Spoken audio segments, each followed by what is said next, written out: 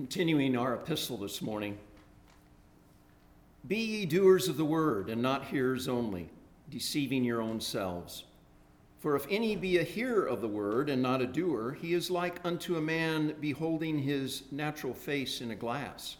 For he beholdeth himself, and goeth his way, and straightway forgetteth what manner of man he was. But whoso looketh into the perfect law of liberty, and continueth therein, he, being not a forgetful hearer, but a doer of the work, this man shall be blessed in all his deeds.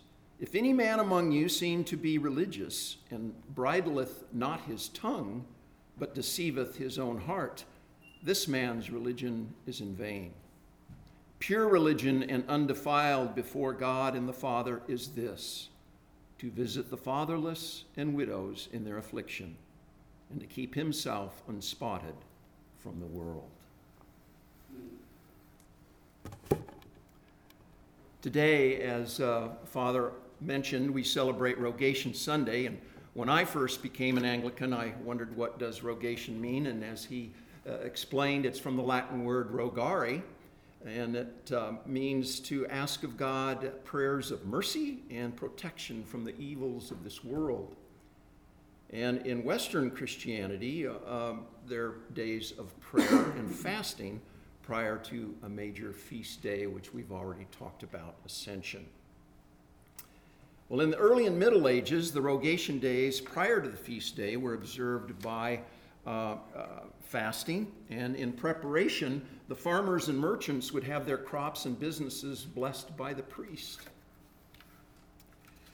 And in our gospel this morning, that we have been absorbed with these past 3 weeks from chapter 16 of the Gospel of John, Jesus speaks to his disciples at the Last Supper. And among other things, he speaks to them about his return to the Father, his ascension. And Jesus gives his final instructions before crucifixion.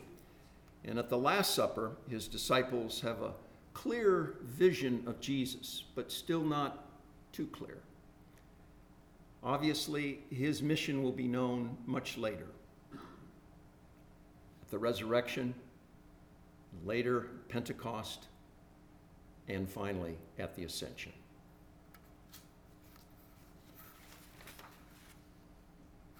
That begs the question, why is the ascension so important that we prepare for it on this Rogation Sunday? I quote Oswald Chambers, quote, Christ's cross is the door by which every member of the human race can enter into the life of God. By his resurrection, Christ has the right to give eternal life to anyone. And by his ascension, our Lord entered heaven, keeping the door open for humanity. From the ascension forward, he is now known as the Lord of Lords and King of Kings. And as his children, that's you and I, a child of the King, we are to be doers of the word and not just hearers of the word. Today in our epistle, James gives us that same message, being doers of the word and not just hearers. The book of James is probably the most practical book in the New Testament. In fact, the entire book of James is a practical application of the principles of the Sermon of the Mount. James wrote this book for Gentiles and Jews who had just been converted to the Christian faith. New members of the faith were constantly being tempted to revert to the ways that they lived before their conversion. But we also need help today in living our Christian lives in a post-Christian culture and secular society. Even those of us who have been Christian all our lives need lots of help. James was a pragmatic sort of fellow.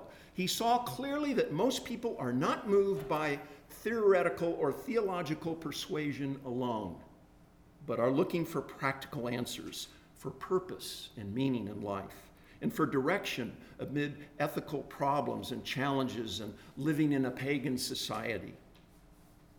James' message is not salvation by works, but rather a salvation for works, to do good works, It is the living out of our genuine faith.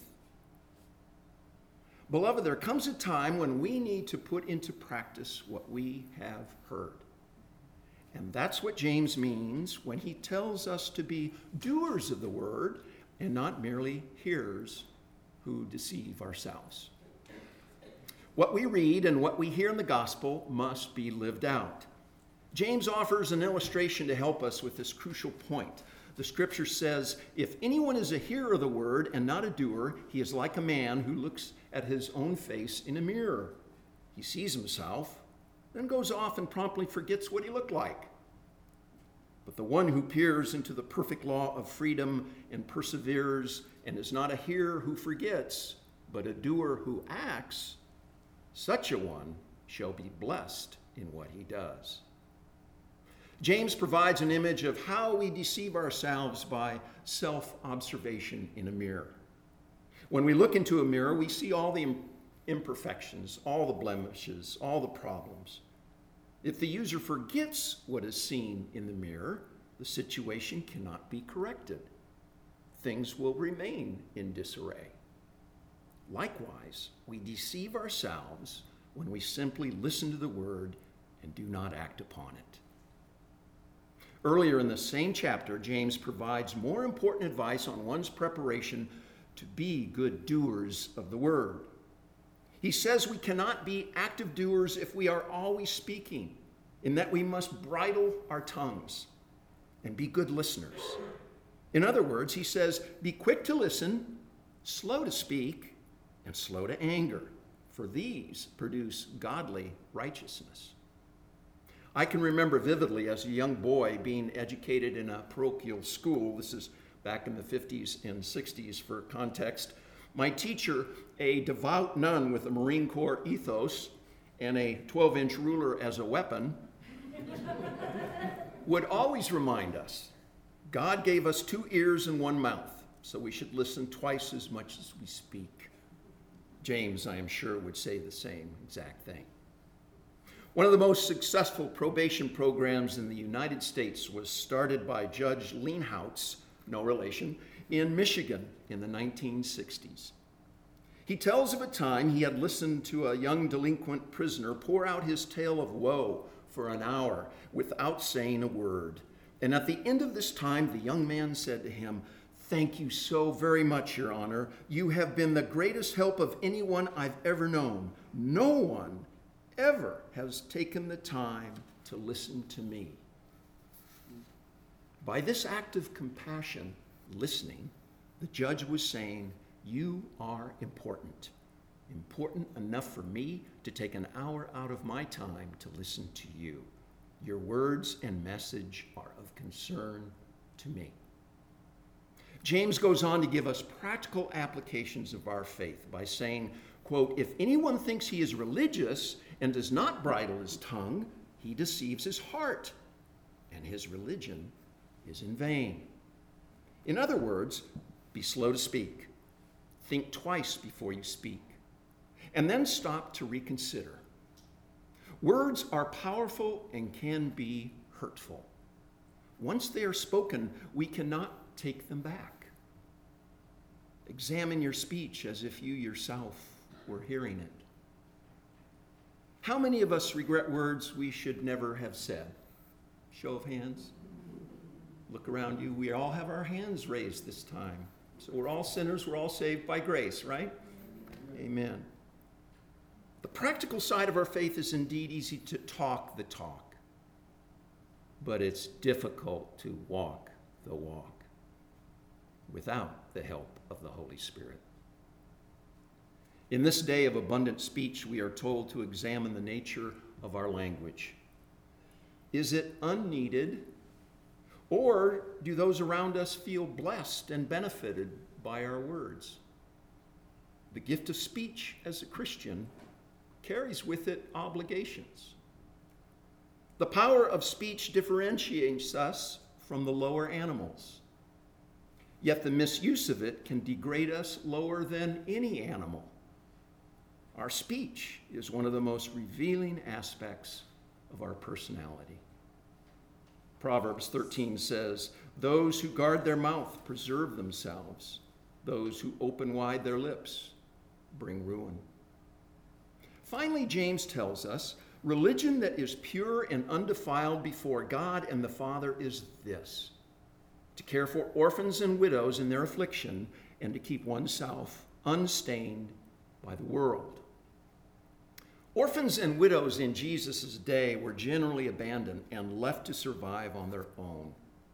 There were no orphanages or assisted living facilities or public infrastructures and programs that cared for those who were marginalized, poor, indigent, or needy.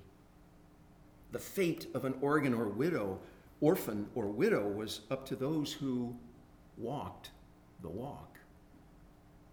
James is telling us that those who care for the orphans and widows are examples of one who practices their faith by putting it into action with those who need it the most.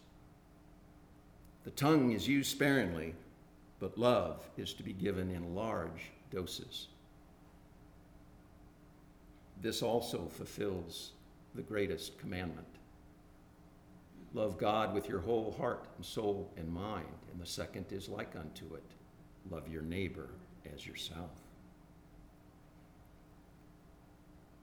And so, why is the ascension so important?